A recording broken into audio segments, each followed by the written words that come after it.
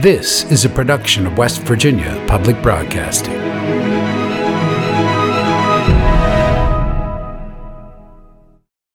Support for the legislature today is provided by Marshall University, committed to teaching, research, and professional training, with degree programs in multiple locations and online. More about the Marshall family at marshall.edu. Embassy Suites by Hilton Charleston, an all-suite hotel and conference center minutes from Yeager Airport and Capital Market. Reservations and brasserie dining information available at hilton.com. Segra, providing fiber-based communication solutions. Segra, freedom to grow. More information at segra.com.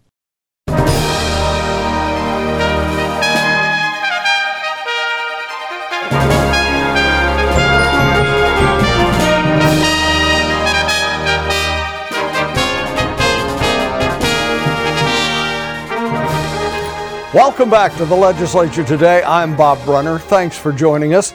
The Senate passed several bills Wednesday, including Senate Bill 426, which allows the state's Chief Information Security Officer to establish standards for and ultimately block or ban access to technological services, apps, programs, or products on government devices.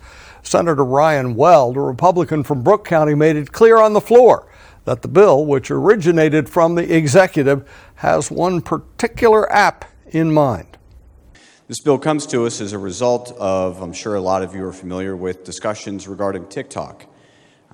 TikTok, as we all know, is the very popular social media platform, video sharing platform, that is owned by a Chinese tech conglomerate, ByteDance. And it has been in the news recently. The federal government enacted a ban of TikTok on all of its systems due to privacy concerns, concerns that the app collects much more data than that is needed for its intended purpose. Senate Bill 425, along with three other bills, now goes to the House of Delegates for its consideration. The Senate Finance Committee spent an hour Tuesday on the budget of the Division of Corrections and Rehabilitation, which oversees the state's prisons and jails. In response to questioning, Bill Marshall, Commissioner of the West Virginia Divisions of Correction and Rehabilitation, told Senator Eric Nelson, a Republican from Kanawha County, that it would take a pay raise of at least $10,000 for correctional officers to make the position more attractive to future candidates. If we were to potentially look at this correctly, would you agree that this is a $40 to $60 million base builder that we need to consider going forward? And you're talking about not only base salary but retirement? Yep. Yeah, I think a retirement plan would be very attractive. It's hard. A lot of our officers we talk to, it's hard to do that job forever. Jeff Sandy, Cabinet Secretary for the Department of Homeland Security, fielded questions from Senator Jason Barrett, a Republican from Berkeley County, about why there's only $30 million in the governor's budget to address the $200 million corrections needs for deferred maintenance.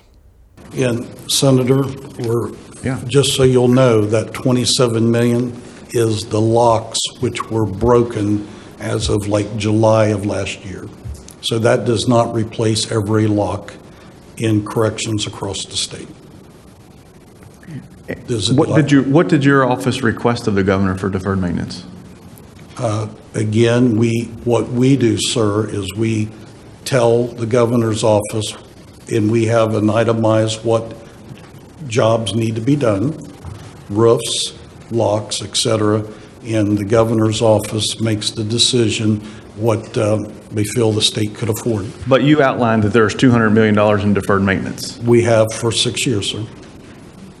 A bill concerning the authority of the foster care ombudsman passed the House of Delegates unanimously with 100 yay votes, lighting the House screen all green. The ombudsman advocates for the rights of foster children, investigates and resolves complaints, and provides assistance to foster families, among other responsibilities. Delegate Amy Summers, a Republican from Taylor County, sponsored the bill and spoke in its favor, before Wednesday's vote. Thank you, Mr. Speaker. This bill permits the foster care ombudsman to monitor, investigate, and review issues with the child welfare system, from intake to when the child ages out, and foster children within the juvenile justice system. It adds language which protects the ombudsman from being compelled to testify or produce evidence in a proceeding on investigations.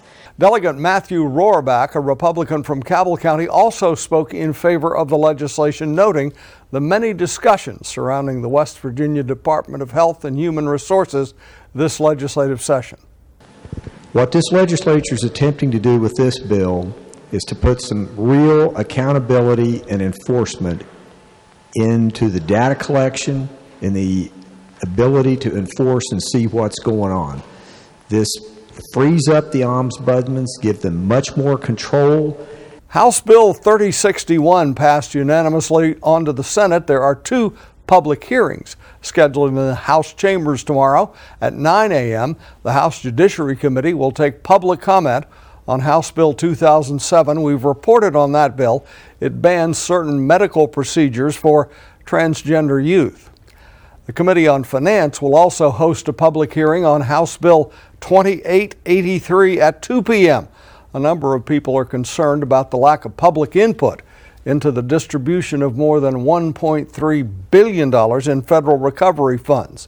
Both hearings are scheduled for 1 hour, and the time each person gets to speak is dictated by the number of speakers. Governor Jim Justice is touring the state advocating for his proposed tax cut. The House of Delegates largely agreed with the governor, but the Senate pushed back. Now the governor says he would be willing to come to a compromise. Randy Yohe sat down with Governor Justice today to discuss a number of issues facing the state, including the budget surplus and tax reductions. Thanks so much, Bob. Governor, thanks for being here today with us. We appreciate it. No, Randy, thanks for having me. Let's start out. This morning, I guess, on CBS News, you said that within 30 days, you're going to make your decision one way or another on whether you're going to run for the Senate. Now, I know that you have some concerns with the Biden administration and you have your thumb on national and world politics, but what are the personal deciding factors for you on whether you're going to run for that or not? Well, Randy, like I said a bunch of times, there's nothing about Washington that fascinates me. And really and truly, at the end of the day, I hate like crazy, that it seems like it's a contest between the Republicans and the Democrats all the time. I'm really, really, really conservative in my values and everything, but I hate like crazy to see us throwing rocks at one another all the time, and we ought to be Americans first and foremost. But at the end of the day, my decision will hinge completely on just this. I think our nation is in peril right now, and we need a lot of healing in a lot of different ways, but I do not think that we're going in the right directions today. And if I think I can really make a difference, and that will be my decision. My family will be right with me no matter what. All that's easy and everything, but it'll boil down to being a patriot and having a need to go there, and that's all there'll be to it. Within 30 days, we'll wait for your decision. No, thank you, sir. Education's been at the forefront of a lot of meetings with the legislature lately. Let's go over a couple of things. First of all, in your State of the State, you talked about putting all curriculum online. From what I understand, parents can get an awful lot of the curriculum, if not all of it now. So what was your proposal there? Well, basically, Randy, there's certain things, that there are intricacies that I may not know or may not have exactly right. But let me tell you what I think. I think that we should not ever expose our kids to something that maybe our parents don't know about. I think our parents should be involved. That's all that I'm saying. At the end of the day, our parents being involved will make things better. And that's the end of the story. Early childhood learning initiatives. Speaker Hanshaw has explained to me and shown me the data that says, yeah, this is needed if we want to raise those scores from the first to third grade. So, you put $37 million in your budget. Looks like the Senate and the House are together to get these teachers, aides, and helpers for first, second, and third grade. But we're struggling just to get teachers hired right now. How are we going to get 1,500 helpers along with the teachers that we need hired? Well, it's a challenge in everything. I mean, it's a challenge, honestly, no matter what business it is today, whether it's McDonald's or teachers or coal miners. It's tough all across the board, you know. But I believe, and I don't need to, I'm not circling back to this. How do you get more people in West Virginia? You got to have more people. Well, I'll promise you how you get more people is you cut the personal income tax. That's all there is to it. That will drive people here. But with all that being said, you know, at the end of the day, we want to try to do any and everything we can to make things better for our students and better for our teachers. Now, think about this, Randy. Since I've been here, we did a 5% pay raise, a 5% pay raise, another 5% pay raise, and we want to do another one right now. You know, a 5% pay raise was the biggest in history. One, you know, well, we've done 3 and I've proposed the 4th. We need to continue to try to do that because we have got to compete. We have to compete, you know, and we got to compete with border states and everything. So there's all kinds of things you can do, but at the end of the day, I think we've got to reward and pay our teachers more, and we've absolutely got to take care of trying to supply aids to where our reading skills and everything will be better for our kids 1st through the 3rd grade. Arming teachers, the SROs, the school SPOs, school protection officers. What do you think about having teachers having concealed carry? Well, I'll tell you this, you know, I'm a gun owner and I've hunted all my life and everything, and I do not think that guns are killing people. I really think people are killing people. And so from the standpoint, though, of really, really bad events that you see that can happen and everything, you know, teachers being, you know, having a concealed weapon permit and teachers having knowledge about a weapon and how to store it and protect it and everything, you know, it may very well be the way that we end up going and everything. But I do really believe that, an enforcement officer at the school armed and everything is a great idea. And really and truly, I probably wouldn't be opposed to the teachers being armed, you know, with the permit, with the training, whatever. A lot of training. Yeah, we've heard some law enforcement professionals say that without tactical training, maybe it's not a good idea. But then I hear a legislature that a 7th grade teacher says, hey, if somebody comes into my room and I got my kids here, and all I got is a couple of chairs, maybe not a bad idea I have a gun. So I think that's a good debate for the legislature to have. No, I think so too. Inflation of food goods alone went up 10% in 2022. So why not increase the minimum wage and make every position in West Virginia more competitive? Minimum wage hasn't been raised in West Virginia in 7 years. Yeah, Randy, I wouldn't be opposed to that. You know, at the end of the day, you got all kinds of people out there that are really hurting. I mean, that's all there is to it. And you know, that's the principle behind the income tax cut. I mean, we got to do something. I mean, we got to put money in hardworking people's pockets today. That's all there is to it. And we got to surely try to take care of the hungry and the poor and everything. We got to do that. I mean, for crying out loud, it is ridiculous. People going hungry in the state of West Virginia today. And there's all kinds of programs, whether it be communities and schools or whatever it may be, game changers, and it goes on and on and on. There's programs that are really helping. But I would tell you this. I don't think I've ever seen a program in my life that, and I'm not saying this because of the First Lady, but that works like communities and schools. It's really good. But you would be in favor of raising that minimum wage? I mean, we'd look at it. Let's just leave it there and everything. I think that debate really needs to go on and everything. I don't know. I've not heard anything about if that is in front of our legislature today. But if it is and everything, let's let them get through that. And, you know, if they bring me something that they're supportive of, I'll probably be really supportive of it. Talk a little DHHR. I was talking with Clay Marsh yesterday, met him in person for the first time, rather than just seeing him. Good guy. And he said that, yes, it would be possible to implement everything from the McChrystal report, which kind of gets communication and de-siloing, if you will, right, and perhaps dividing DHHR into 2 or 3 separate entities. What are your thoughts now on that? people would be really surprised. We hired McChrystal to do a report, and they did a report, and we paid a lot of money for that report and everything. Well, we ought to have enough sense to listen to the report, and everything. But right behind all that, I put, Dr. Clay Marsh, General Hoyer, and Dr. Coben, basically looking after the store and trying to bring more and more and more of their expertise. And what they did, all through the COVID deal was unbelievable. We know that and everything. We should listen to them. But we should also listen to the House and the Senate. I am not opposed to dividing DHHR at all. If we can make it better, let's make it better. For crying out loud, we've got thousands of kids that are foster kids, and literally, absolutely, our child protective services people need to be paid more. There's stuff we got to do and everything to make things better. If there's a methodology on how to make it all better, everybody sat at the table. Sure to goodness, we got to listen to Dr. Marsh. He is a superstar beyond belief, but absolutely we got to listen to everybody.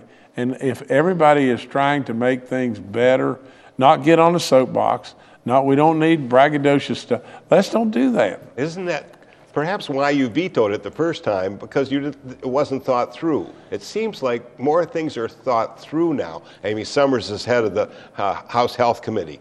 She's a health person. No.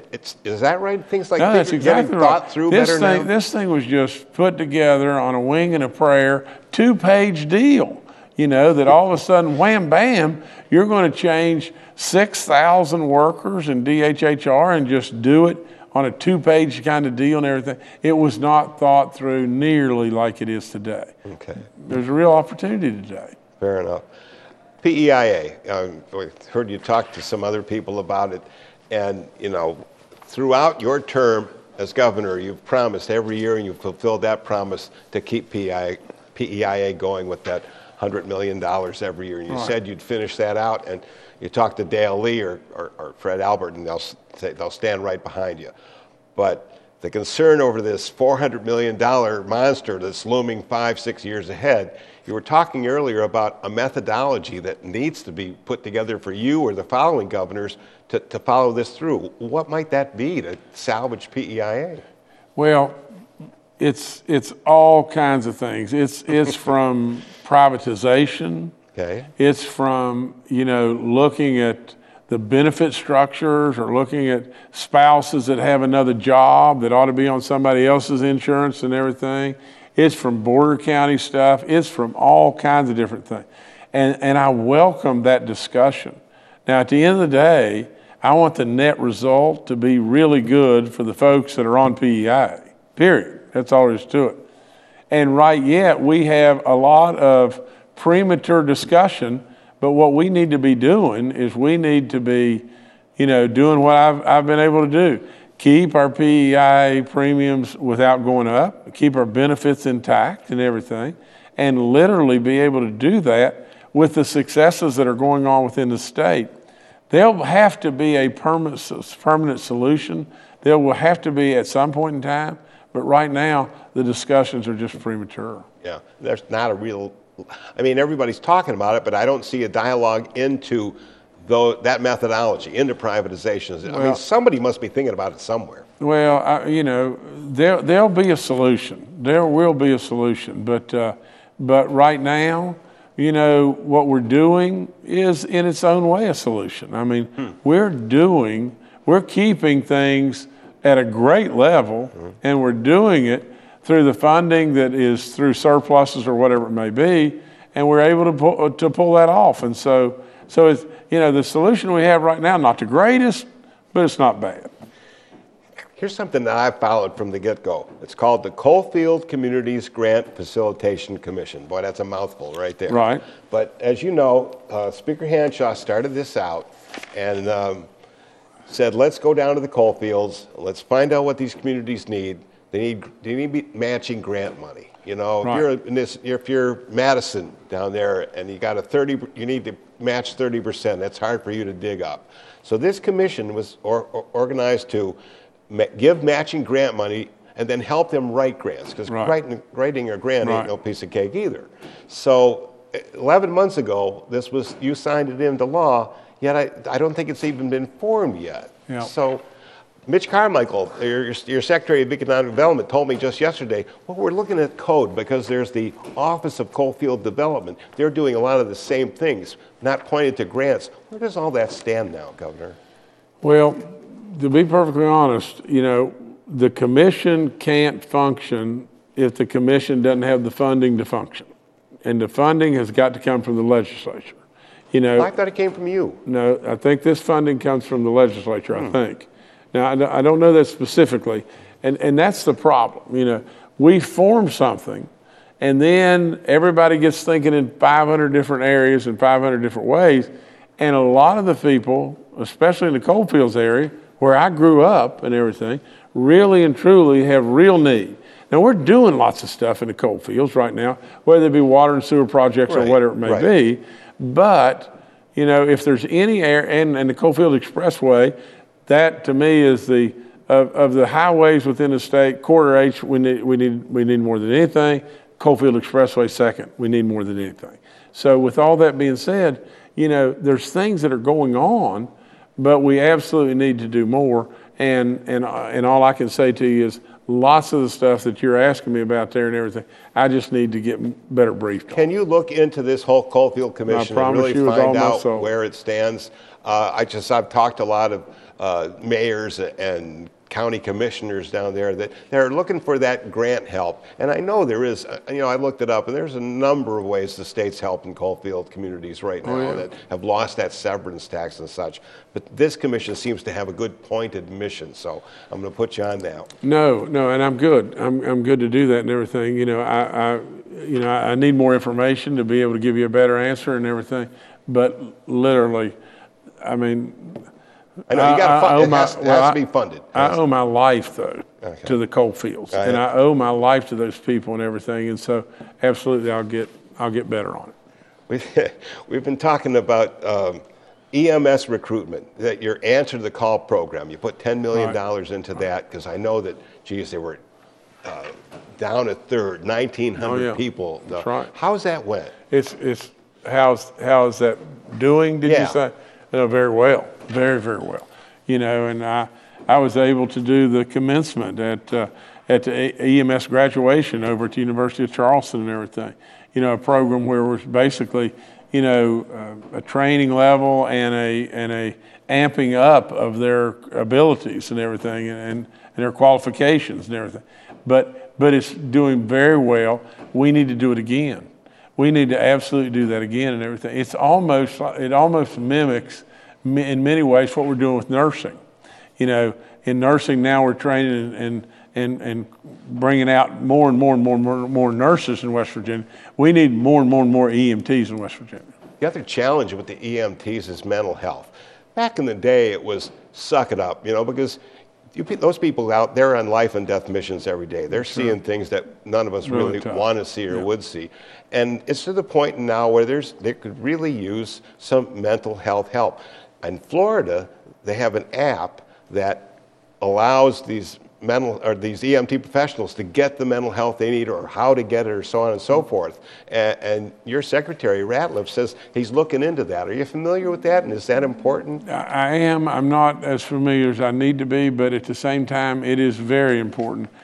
I mean, today is such a complex world, and whether it be, all the different things that are pulling at our children and everything, to all the just like you said, years ago, you'd have got hit on a football field and people would have said, well, you don't have a concussion, you just got your bell rung. Now with mental health, they say years ago, we'd have said, oh, suck it up, just like what you're saying. But today, we realize just how detailed and how serious the situation, and without any question, people need assistance and training and everything else under the sun. I left taxes for last because as you've been spending a whole lot of time on it, I don't think there's a soul out there that doesn't know about it. And we only got about a minute and a half left. But is there good communication? Are these breakfasts that you're having with legislative leaders, Senate leaders? I mean, it sounds like Eric Tarr says that we're just going to run out the clock and not give a proposal. What are your thoughts? That may very well be a strategy. And if it's a strategy, it's a crying shame because, the people of this great state deserve so much more than that. I mean, that may be a strategy of a pity party about Amendment 2.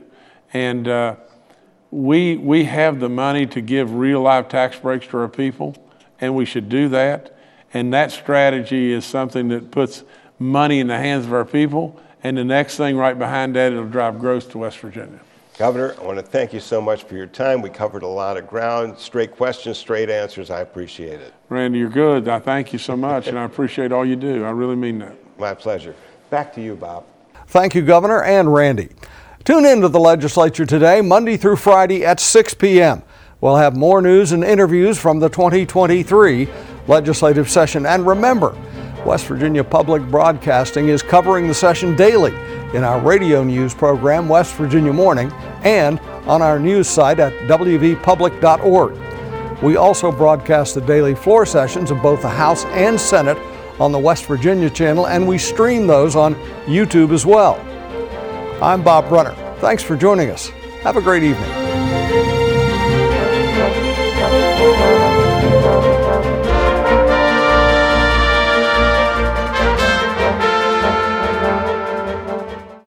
Support for the legislature today is provided by Marshall University, committed to teaching, research, and professional training, with degree programs in multiple locations and online. More about the Marshall family at marshall.edu. Embassy Suites by Hilton Charleston, an all-suite hotel and conference center minutes from Yeager Airport and Capital Market. Reservations and brasserie dining information available at hilton.com. Segra, providing fiber-based communication solutions. Segra, freedom to grow. More information at segra.com.